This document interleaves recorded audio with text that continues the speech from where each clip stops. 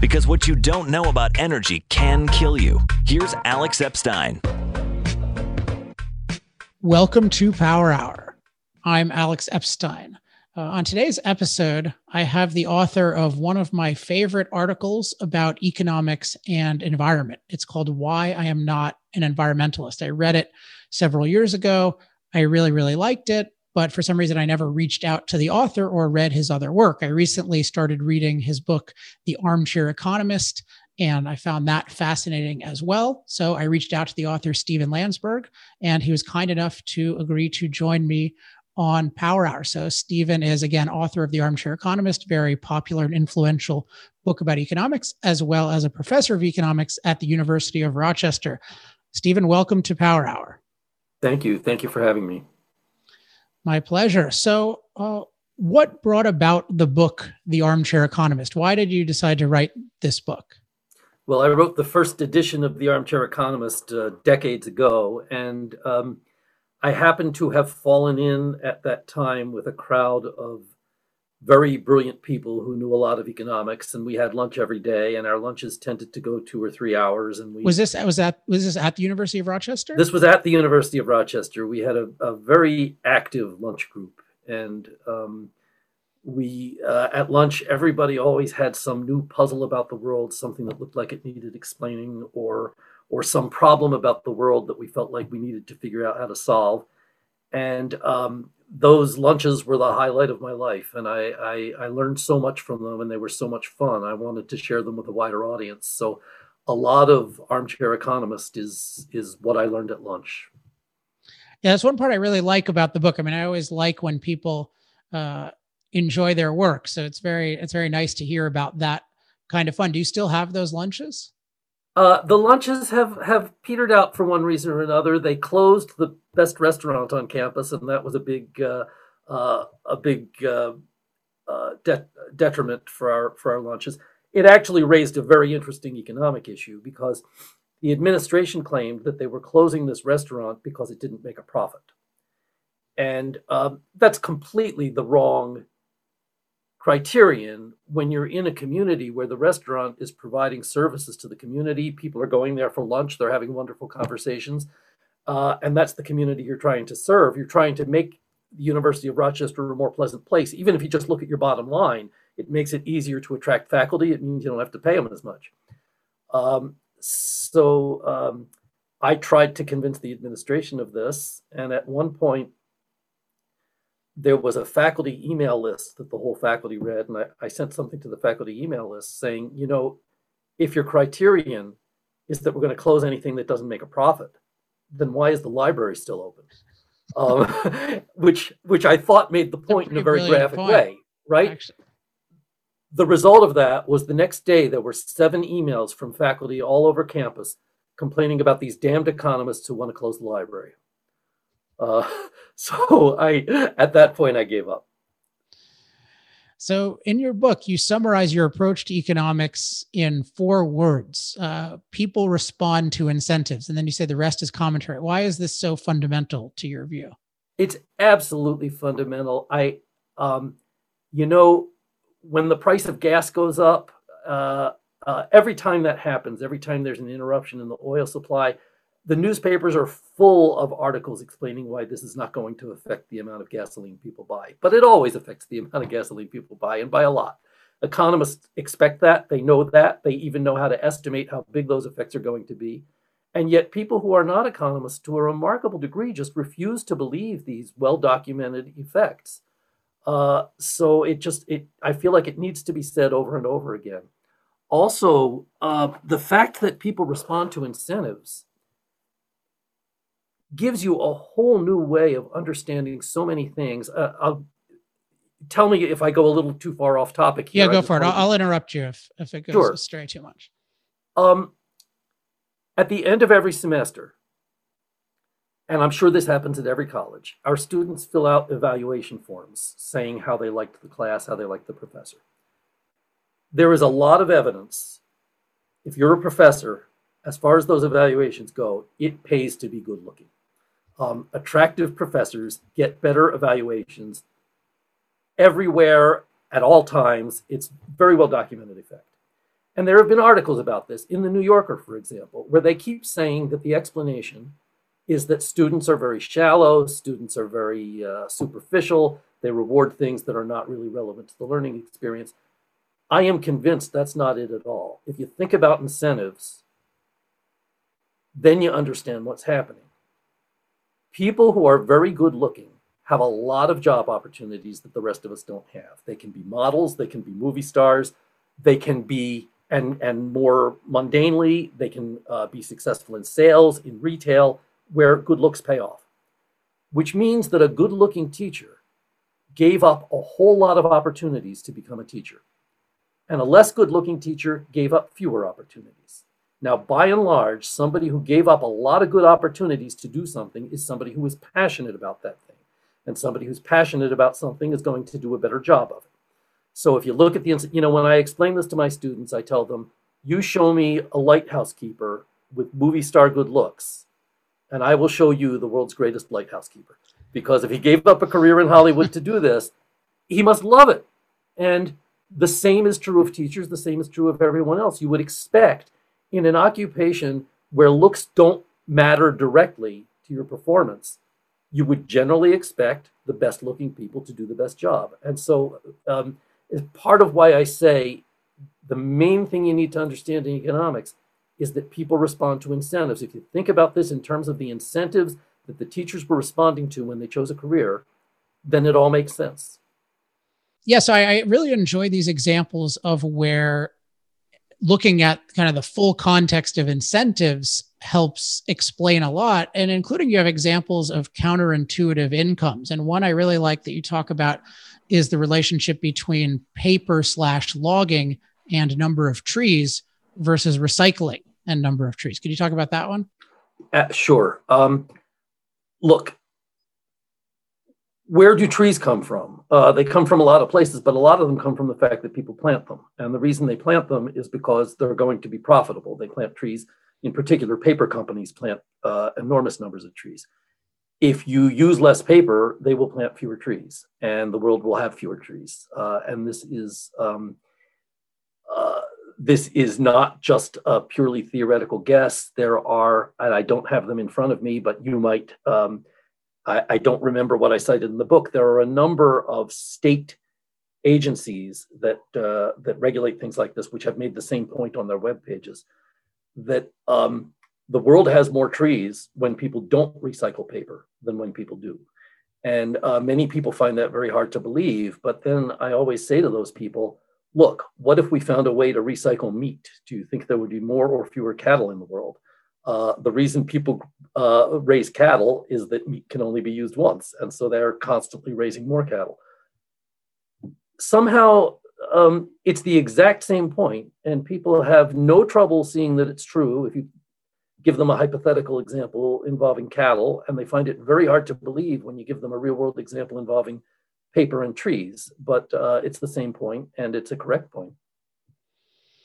Yeah, I think that once you bring up the example of cattle, it's very hard to argue with. I think part of it, and we'll discuss this later, is people put trees in this kind of magical, morally superior category of just things that exist in infinite quantities naturally versus things that we choose deliberately. Another thing about trees that I've been noticing is, like, if you were to name what is the biggest environmental hazard in the US, I would have to say it's the California forests right now. Can you think of a bigger one? I can't think offhand of a bigger one. I find it plausible. I don't know for sure, but what you're saying sounds plausible. Yeah, so it's just an interesting thing where, like, if human beings had created anything as destructive as the California forests are, given their current mismanagement, it would be completely illegal. I certainly believe that too. It's an excellent point. I've been thinking about that lately. All right, let's talk about you. So when we emailed, you mentioned you had some thoughts about another very topical issue besides energy, which is vaccines. So tell us what you think about that, and then I'll chime in if I have anything to. Well, we talked about people responding to incentives as the key idea in economics, but there's one more really key idea, and that is that you cannot efficiently allocate a scarce, valuable resource without using prices, and that's what they're trying to do with vaccines right now. I spent a week in front of my computer, just clicking, clicking, clicking to try to find a place that had an open appointment. If I could have just paid some number of dollars to get that appointment to go to the front of the line, then all of that time that I wasted would not have been wasted. And the money that I paid could have been used by the government to do some good thing with. They could have given it to poor people to help them subsidize their purchases of vaccines, or to use some other way if they preferred to use it some other way. One way or another, I was going to compete to get that vaccine appointment. If I compete by spending a lot of time, nobody gets the benefit of that time. If I compete by being willing to pay a little bit more than somebody else, then that amount that I pay is available to do some good with. It is always better to allocate via prices than by making people waste time or waste some other resource. That's the small part of the story. The big part of the story is this. The world is full of people who look identical, where one of them really needs the vaccine in a much bigger hurry than the other one. Imagine someone who lives to dance. That's all she wants to do is go out every night and dance. And there's somebody else, her twin sister, who looks exactly like her, but she loves to stay home and read. Well, the dancer should surely get the vaccine before the reader. It makes a difference in months and months of the quality of this person's life. Why should the reader not be allowed to, if she happens to get a good spot in line, why should she not be allowed to resell it to the dancer? Why shouldn't we have a market where people who have got one way or another a place near the front of the line can sell it to somebody who needs it more? Or two managers in different businesses look identical on paper, but one of them finds that he or she is much more productive going into the office. The other one finds that a different management style, equally productive working from home. It's important to the livelihoods of dozens, hundreds, thousands of people to get that manager back into the office, the first one back into the office as fast as possible.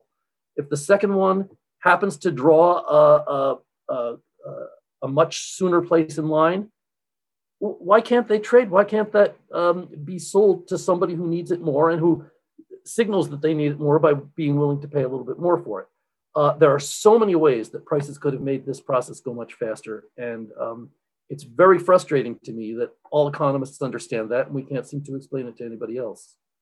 I mean, one thing I like about your analysis here, and this occurs a lot in the Armchair Economist, and I think also in your particularly your essay about environmentalism, is recognizing that individuals have very different preferences and that life is multidimensional. And part of that is we have very different views toward things like risk of death, which is an ever-present thing in life. And so this reminded me of just the general COVID situation, where, as far as I could tell, the standard being used by most public decision makers was minimize death from this virus at all costs. And I'm curious how you took that focus as an economist who's focused on these multidimensional things. I'm not sure exactly what they were maximizing, but your description sounds not too far from what I've observed. The right way to make decisions about masks, lockdowns, whatever, is to not to try to minimize deaths at all costs, because nobody wants you to do that. If you were minimizing deaths at all costs across all walks of life, you would ban automobiles, you would ban all construction projects, you would ban all mass transportation. People are willing to risk death, to take small risks of death for all sorts of conveniences. And the right way to figure out what COVID policy should be is to quantify that, to say, well, how much are people willing to sacrifice in order to avoid, say, a 0.1% chance of death? We have good data on that. We know how much people are willing to pay for safety equipment in their cars. We know how much people are willing to pay for safety equipment at work. We know how much additional you have to pay a person in order to get them to take a slightly more risky job at work. So we've got a pretty good idea. In fact, that let me get this right, to avoid a 0.1% chance of death, people view that as worth roughly $100,000, probably a little less. which means that if you can impose a policy that reduces everyone's chance of death by about 0.1%, and it costs less than about $100,000 a person, it's probably a good policy. If it costs more than $100,000 a person, it's probably a bad policy. And I do not know how much of that kind of analysis went into this COVID stuff. Many of the government agencies, many of the regulatory agencies actually do a pretty good job of accounting for things like this. But I don't know that it went into the COVID planning. Perhaps it did in a way that was invisible to me. It looks to me like a lot of these lockdowns and so on, not all of them, but some of them went farther than they ought to have on that basis. And again, I think part of it is that just that people are not used to thinking about economics. And in particular, they're not used to thinking about the fact that different people have different preferences, as you said. On the other hand, there are broad patterns in those preferences that we're able to identify, and that we ought to be guided by what people want, not by what we think they ought to want. All right. Well, I raised a big topic there, but so I'll leave it at that. But I want to really talk about this essay, which I love. So why I'm not an environmentalist. So first, we're going to go into a bunch of the details of it, but what brought about this essay? And I'm in particular wondering if you thought it would cause a lot of controversy when you added it to this book, because I would say the book has a lot of unconventional ideas, but this is definitely the most controversial thing in that book. Yeah, I did. I was warned not to include it in the book and to publish it elsewhere because it might have turned off some readers who would then be turned off to the other messages in the book that they otherwise might have benefited from. But I felt like I wanted it there. It really is an application of the main ideas of economics that I want people to understand. It doesn't say you should not care about the environment. It doesn't say you should not care about particles in the atmosphere. It says you're allowed to care about anything you want to care about. And some people will care about some things more than other people do. And if you want to build a parking lot that's going to destroy a beautiful forest, some people are going to prefer the forest and some people are going to prefer the parking lot. There's no moral issue there. There is a conflict, and there's a conflict that has to be resolved. And when we have conflicts and we resolve conflicts, some people are going to walk away unhappy. But that doesn't mean that there was a right and a wrong. It means that different people want different things, and we live in a world where we have to deal with that. So why do you call it the religion? I mean, I'll just have my cards on the table. I definitely regard modern environmentalism as a religion from a philosophy perspective, but why do you call it the religion of ecology versus the science of economics? Well, I want to make clear, there certainly is a science of ecology, and there certainly is a science of environmental decision-making, and there is a science of figuring out how to weigh one set of costs and benefits against another. And in that science, we do want to account for the fact that people love clean air and they love beautiful forests and they love all those things. I'm not dismissing any of that. But ecology becomes a religion when people violate the principle that I just mentioned. They insist that there is a right and a wrong about what people ought to care about. They insist that the person who prefers being able to park closer to the building is somehow morally inferior to the person who prefers to have cleaner air, or the person who prefers to have a more pristine forest or garden or meadow. I think that I use the word religion to mean, in this context, the association of moral values with things that are really just preferences. And that's why I use the word. I mean, an interesting thing though is I think their view is that human preferences should not count because wilderness has a right to exist for its own sake. And I just want to contrast this to your view. So in the intro, in the newer version of the book, I think the 2012 version, you have an intro to the essay, and you say something I totally agree with, but I think is unusual. You say the first part isn't unusual, but you say, like you, I care about the quality of my environment. I prefer my air and water to be clean and my physical surroundings to be beautiful. I also prefer my computer to be fast, my car to be comfortable, and my shower spray to be strong. All of those things are part of my environment.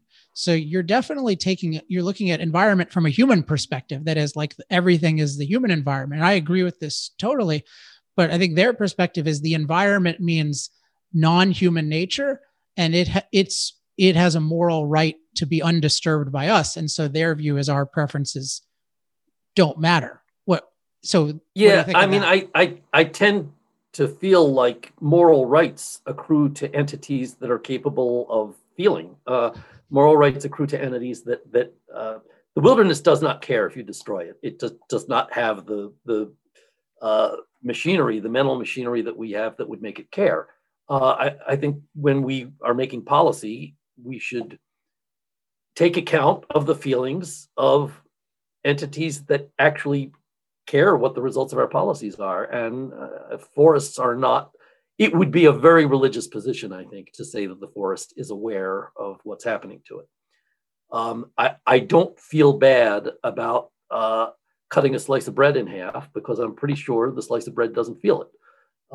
And I don't feel bad about cutting down a forest, because I'm pretty sure now there are forests I would prefer not to see cut down, but I don't feel bad about cutting them down in the same sense that I don't feel bad about cutting a slice of bread in half. It's a forest. It doesn't feel anything. I do feel bad about the fact that some people will miss that forest, and I think we ought to account for their feelings when we're deciding what to do. But I also feel bad, if you don't cut down the forest, about the people who would have preferred to use that land for something else. And again, that creates a lot of difficult political problems that we have to figure out how to solve. Thankfully, we live in a time and a place where, for the most part, people have bought into the idea that we ought to be able to solve conflicts without killing each other. But I think we also ought to put aside the instinct to, I've lost the verb I'm looking for, but the instinct to disparage people's morals just because they happen to disagree with what we like. Gotcha. I found in your essay you have a very interesting approach to species extinction, where you talk about a certain monkey and then a lion. Could you talk about that? Species extinction is like everything else. There are costs to keeping species alive.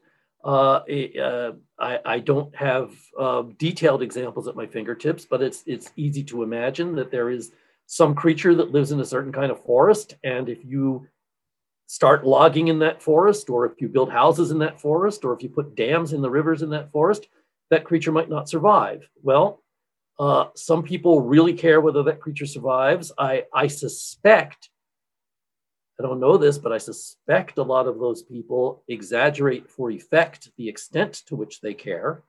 I expect a lot of those people, if you ask them, would you be willing to pay $1,000 to keep these species from going extinct? A lot of them would suddenly say, no, I don't actually care that much. But people say they care. Other people say that they really care about having the wood from the logging, or having the power from the damming, or having the being able to build a house there, or goodness knows what else. It seems to me that all those preferences are morally on the same level. We need to find a way to reconcile them.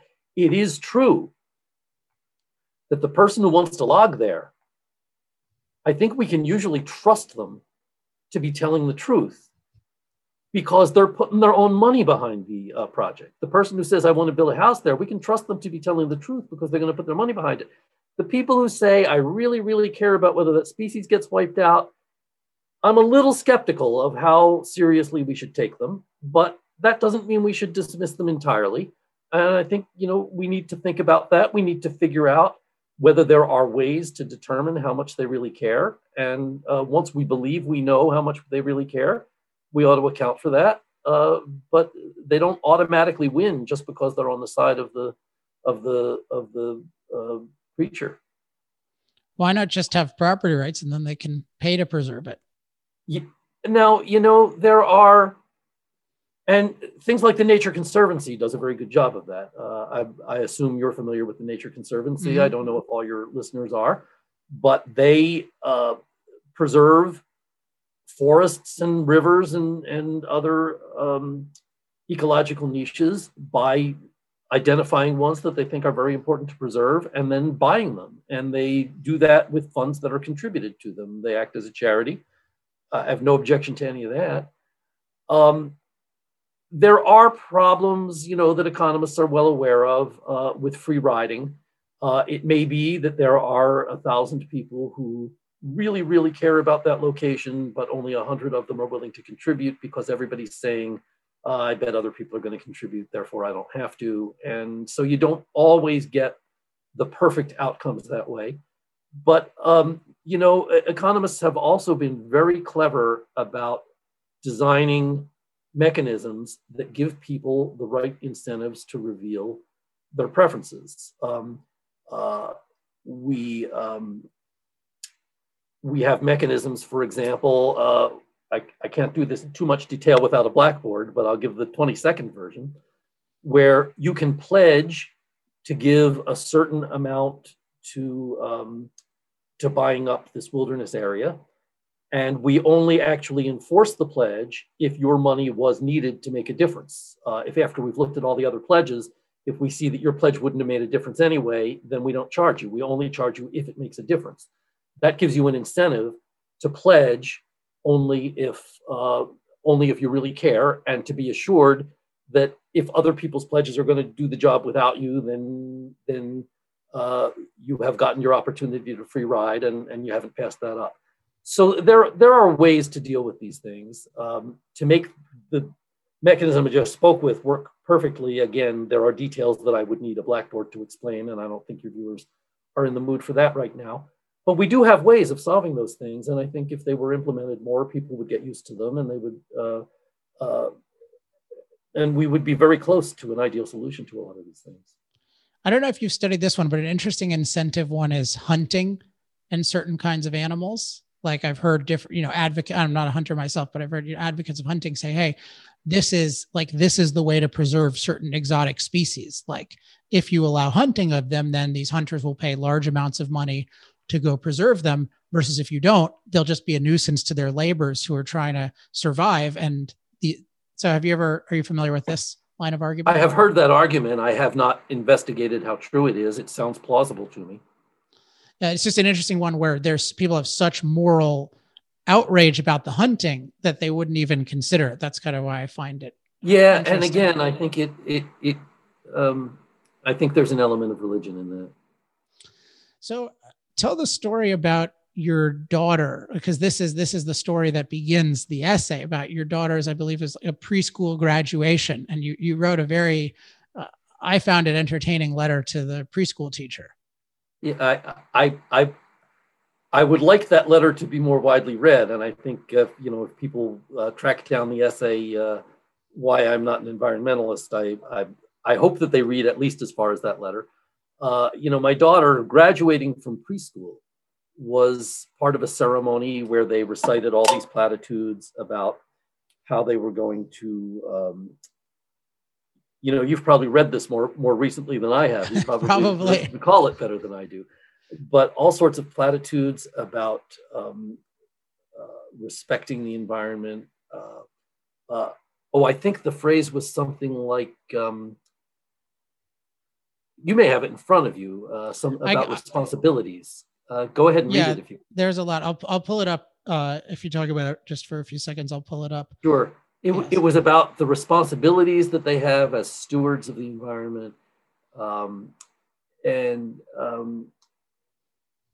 it all seemed very much to be emphasizing one small subset of the things that they are stewards of, one small subset of the set of things that people in the world care about, that they ought to care about too. I remember they were being told to wash out their cups and reuse them every time they used a cup in order to save on paper, because the cups were made out of paper. Completely ignored the fact that in order to save a lot of paper, they were using up a lot of time. And time is a resource as valuable as paper is, sometimes more valuable, sometimes less. But they were being discouraged, actively discouraged, from thinking about the fact that everything is full of trade-offs. And if you preserve more of one thing, you're going to be preserving less of another. They were basically being told quite arbitrarily that these are the things you should care about using up, and these are the things you should not care about using up. And I I wrote what I thought was, and I'm glad you confirmed it, a pretty amusing letter to the teacher about this, to which I got no response. Oh, no. I was going to ask about that. Yeah. So just to quote from the essay, the recurring mantra was, with privilege comes responsibility. And yeah, it's interesting. You mentioned in particular in the letter, I think is a very revealing example and captures the religion of this, the recycling. And, because your letter, you're very, you draw this parallel between, so you talk about your family being Jewish, you draw this parallel between, I think your daughter was at a school or someone was at a school where they sort of forced Christianity down their throats, and you objected to this, and then the teachers got it and they stopped doing it. And you were saying, well, forcing environmentalism, including this idea that everyone should recycle everything, is the same thing. Yeah. I think I had that right then. I think I don't think I would want to change a word of what I said there. Yes. I have no idea what the teacher made of it, but again, it did not inspire a response. Yeah, I highly recommend that in particular. I mean, this I'll just read one of my favorite parts of it. We are not environmentalists. We ardently oppose environmentalists. We consider environmentalism a form of mass hysteria akin to Islamic fundamentalism or the war on drugs. We do not recycle. We teach our daughter not to recycle. We teach her that people who try to convince her to recycle or who try to force her to recycle are intruding on her rights. I enjoyed that so much. Good. And I'm impressed. I guess you have tenure, right? Did you have tenure when you published this? Did I have tenure when I published that? I have no idea. It's a long time ago. I don't remember the timeline. Today, it would seem like a fatal risk to tenure, maybe, to say that about recycling. I don't know. Things have gotten pretty weird in academia. I'm not sure how weird they've gotten. So let me ask about something that you don't cover in this, and I'm curious on your views about, to the extent you've studied it, which is the modern climate catastrophe movement. So the idea that, burning fossil fuels is causing an existential crisis that's going to kill us all in 12 to 30 years. I am not an expert on this, so I'm speaking here as an amateur. And maybe I'm completely wrong, but I think I'm right. They talk about how there are all these multiple models that all give very similar results. And sometimes you will read things that say, well, sure, you might feel like you can't trust one particular scientific model, but when you have all these different models that are all giving you the same broad picture of what things are going to look like, that should give you a reason to have faith. As far as I can tell, all of what they're calling different models are all models of atmospheric turbulence. And there is only one model of atmospheric turbulence, and that is what are called the Navier-Stokes equations. And the Navier-Stokes equations are extremely difficult to solve. So nobody can solve them. All you can do is approximate solutions. And different people have chosen different methods of approximating the solutions to these equations. But they're the same equations. They're not different models. They're different approximations to the solution of basically the same model. I don't think there is an alternative model. I think that's all we got. So whenever I hear people say, oh, there are all these completely different models that lead to the same place, I'm pretty sure they're wrong. And again, I generally object to people on podcasts mouthing off about stuff that they're not 100% sure of. Here I am doing it. Maybe you have a listener who can set me straight, but I'm pretty sure of this. Well, yeah, you qualified it, which is very unusual. But I would say that, I think there's a couple things with the models, but one thing is if you look at how the models are done, it's actually that they have hugely divergent results that they average. But if you just look at the outcomes of it, like even if you look at what the UN says is the range of what they call the climate sensitivity to CO2. So if you double CO2, how much does it warm? It's 1.5 degrees Celsius to 4.5 degrees Celsius. Like that's an enormous range. If you think it's been 1 degree Celsius in the last 150 years or so. So what you say is probably true. I'm going to look into that, but it's also true that like the range of they acknowledge actually that they can't make meaningful predictions. My own focus on it is that I don't think people account enough for our ability to master just about any climate conditions. So I don't think there I'm sure you're right. The people respond to incentives, and when as it becomes, here's a great example. The Rolling Stone magazine recently had an article about how if the oceans rise a little bit, New York City is going to become unlivable. We're going to have to move all of New York City 30 miles inland, and they estimate how expensive that's going to be. And they say, look, this is just, and they come up with some phenomenal number. Okay, and this was a featured article in Rolling Stone about how incredibly expensive it's going to be just to move this one city if the oceans rise a little bit. What they completely overlook is that over the next 100 years, we are going to rebuild New York City from scratch anyway, because there are no buildings, very few buildings that are going to last another 100 years anyway. If the oceans appear to be rising, then one by one, as those buildings are decommissioned, people are going to build substitutes for them further inland. Building substitutes further inland is not a lot more expensive than building them in the spot where they already are. So the city will naturally move as people respond to incentives, as they get more information, as it looks like the oceans are rising, which might or might not happen, but if it does, as it looks like Manhattan's going to become uninhabitable, people will gradually move the city to a different location. And it will not be incredibly costly because they were going to have to rebuild it anyway. What Rolling Stone essentially did was looked at the comparison between what happens if we have to move New York and what happens in some fantasy world where every building in New York suddenly acquires an infinite lifespan. It's a ridiculous kind of comparison, and you see this kind of thing all the time.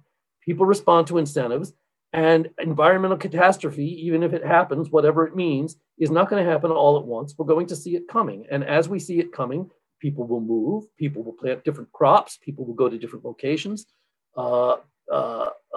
people will certainly be incentivized to find whole new technologies we cannot even currently imagine. And I believe that will happen because it always happens when the world faces any kind of crisis. But even if you think that that's pie in the sky, you don't need fancy new technology. All you need is people to move to new places. All you need is different crops to be planted or the same crops to be planted in different places. People will do that. They're not stupid.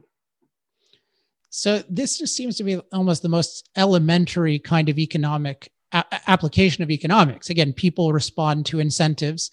If the water is higher, they'll respond. And a fact that I like about water levels is 100 million people in the world already live below sea level.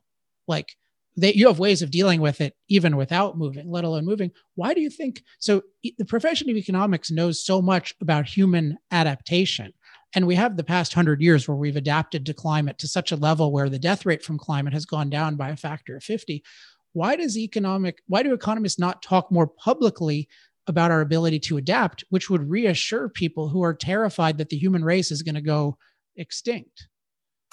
I think that, many economists have tried. People are remarkably resistant to these simple ideas, these simple, well-proven ideas. I recently had a very frustrating conversation with a prominent economist who has been advising state governments on how to allocate vaccines. And as we said at the beginning of our process, you cannot efficiently allocate vaccines without prices. I'm going to get a vaccine. You're going to get a vaccine 3 months later when you needed it desperately right away, and I didn't mind staying home for another 3 months. And that's going to ruin 3 months of your life. He's been advising state governments on how to allocate vaccines without using prices at all. And I said to him, isn't it your job to teach them some economics, to tell them that this is the only mechanism we have to allocate a resource efficiently? And he said, as soon as I say the word prices, they're not going to listen to another word I say. So I'm giving them methods that are 10% as good as using prices, but still better than what they would do without me. And that's what I view my job as. And, if it were me, I would tell them the truth, but maybe he's right. He says you would do no good at all because as soon as you say the word price, they shut down completely. So how does that relate to the climate issue? There are certain things that cause people to shut down completely. For reason, if you say the word price, people shut down completely. If you say that people are good at adapting, they seem to shut down completely. If you say that technology always advances, they seem to shut down completely. There are certain things where a remarkable number of minds are very closed. I'm guessing you followed the saga because you mentioned Freakonomics in your book of Super Freakonomics, where Levitt talked about geoengineering and was just assaulted. I mean, I have no idea whether the systems he talked about are going to work or not, but my goodness, to propose them or to propose that we think about them, that was what he was pilloried for, was proposing that we think about whether or not these geoengineering solutions might work. It's just crazy. Of course, we should be thinking about everything thinking is not that expensive. And thinking is fun too. So why not think about every idea that comes along? Yes. To me, it just comes down to this idea that it's a religion. Like people just think there's something wrong with impacting the climate. And then there's this kind of mythology that it's all a delicate balance and it's going to be disrupted and then everything is going to come crashing down. But part of that is it's just not, the religious part is partially like we're helpless because we're going to offend the God of nature and it's going to punish us. Whereas in reality, we deal with every imaginable climate condition already. And the amounts of change people are talking about are pretty insignificant compared to all the other stuff we're going to have to adapt to in the next 50 or 100 years. Well, you just triggered something when you used the phrase delicate balance. It occurs to me that another thing which is a delicate balance is the economy, where we have millions and millions of people interacting and all their preferences have to be accounted for and all their abilities and skills have to be accounted for. And we have this amazingly intricate system where everything interacts with everything else. And there are laws of economics that govern the way that works out, just as there are laws of biology that govern the way the environment works out. And yet it seems to me, by and large, that those people who are most concerned about the delicate balance in nature and say we cannot do anything to interfere with that because it's all so delicate, we don't know whatever we do, the results could cascade, and who knows what will happen. These are often the same people who are most enthusiastic about regulating the economy, tossing monkey wrenches into the way the economy works, mandating things from on high that will, once again, threaten a delicate balance in a way that will cascade and have all sorts of unforeseen consequences. It's odd that the same people so often are so concerned about one delicate balance and so unconcerned about the other. That suggests to me that maybe they're not thinking all that carefully. And I just say the part of the delicate balance I'm most interested in professionally is the energy part of it. And you just think of this is what powers all the machines. And the only reason we can produce anywhere near as much as we produce is that the machines are producing so much value for us. And yet there's little, when they talk about transitioning, there's all sorts of things you can say about there's no evidence at all that any of these so-called transitions can work cost effectively. But even if they could, and even if the government could do it, you'd at least expect some concern about what if we mismanage it? What if it goes wrong? What if we have mass power outages like they had in Texas? And there's just no interest in that delicate balance, even though, what's a more delicate balance than the electric grid, which has to match supply and demand constantly to keep life as we know it going? Yeah, great example. Yeah, but I love the point about the economy more broadly. Well, Steve, thanks so much for coming on the show. Where can listeners learn more about you and your work? First of all, they can go to my blog, which is at thebigquestions.com, all one word, thebigquestions.com. From there, they'll find links to some of my books. My most recent book is called Can You Outsmart an Economist? And they can read about that and they can read a free chapter from that at outsmartaneconomist.com. All one word, outsmartaneconomist.com. So those two sites, outsmartaneconomist.com and thebigquestions.com. Great. And what are you working on in the future? I'm not sure I'm ready to talk about them yet, but I have made the mistake of trying to write 4 books at once, and so I'm working on all of them, each of them about a quarter of my time, and if you have me back a year from now, I'll be ready to talk about some of those. Okay, that sounds wise not to talk about it. I was going to do an update of my first book, The Moral Case for Fossil Fuels, which I thought would take 2 months, and then it ended up being a totally new book that took over 2 years, and I regret announcing all of my future plans incorrectly 10 times. John Maynard Keynes once said that if people had any idea how hard it is to start a business, no businesses would ever get started. And I suspect the same thing is true about writing books. And yet we do it again. Yeah. All right, Steve, thanks so much for joining me. Oh, sure. Thanks for having me. Thanks again to Steven Landsberg for joining me. Steven reminds me of, I meet this kind of person, a certain kind of person, less frequently than I would like. But when I meet them, I just think this is normal. This is what a normal person who's not totally messed up by this whole anti-human impact movement, aka environmentalist movement. I think anti-human impact is more accurate. Like, I'll give you an example. I met one of the, I don't want to give away the name, but one of the world's leading scientists, let's just say that. And I was talking to him about my views, and I expected, he's going to give me this strong protest. And we were talking about mastery of climate / adaptation to climate. And he just was like, yeah, of course. If sea levels rise, we can build levees. We know how to do this. And he was just totally unconcerned about hypothetical, changes in climate conditions. It just didn't register on his radar. And then I met another guy who was a high-level executive at a bank. I happened to meet him on a plane. And he's like, yeah, we're human beings are just very sophisticated beavers. Whatever happens, we'll adapt. And this is really, and I have a good friend of mine. We were just talking about this several years ago. And he's just like, yeah, well, we should already be trying to engineer the climate and make certain places better. And it just occurs to me that when you aren't messed up by this anti-human thinking, where you have this idea that it's wrong for us to impact things and that nature is a delicate nurturer that's going to be destroyed if we impact it. If you lack that, you can just have a much more realistic view of the world, because you can see that human beings generally make the world a much better place in terms of we intelligently impact the world. And it's needed for us to do, there's a need for us to do a lot more of it. So one thing I liked about Steven Landsberg's essay is, and which is the end of the book, which you should get, The Armchair Economist, is he has such a naturally pro-human way of looking at things, and it's unapologetic, and it's rare, but I would say it's normal. This is the normal, healthy thing.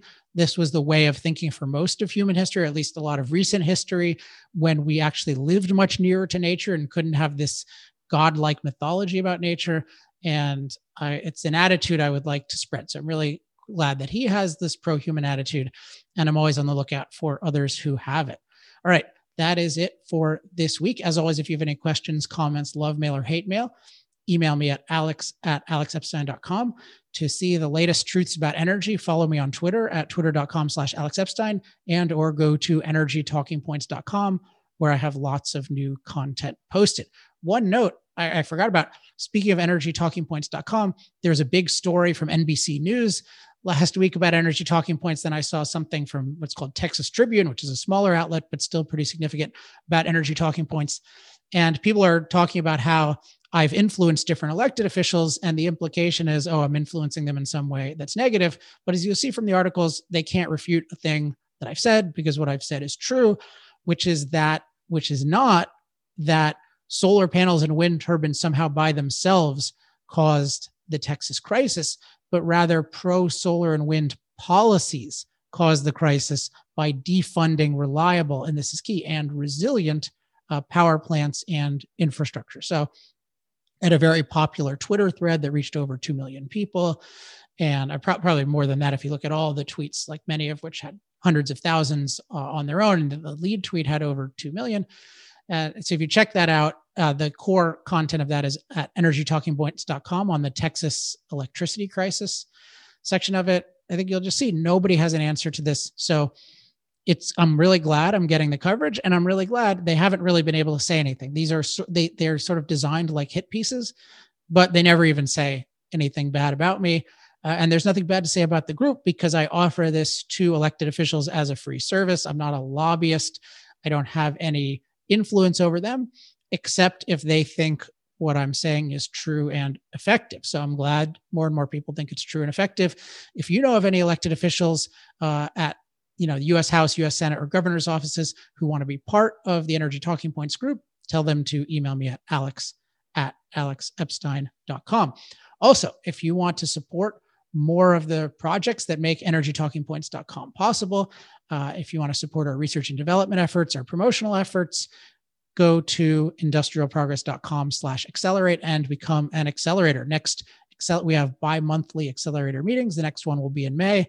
There will be lots to talk about as my book should be finished, or at least be very, very, very near finished editing. I'm in heavy editing mode right now. I'm about to go back to that after this. So let's wrap it up. I'll be back next week with another great guest. Until then, I'm Alex Epstein. This has been Power Hour. Power Hour. Life, liberty, and the pursuit of energy. Power Hour. The antidote to shallow thinking about energy issues.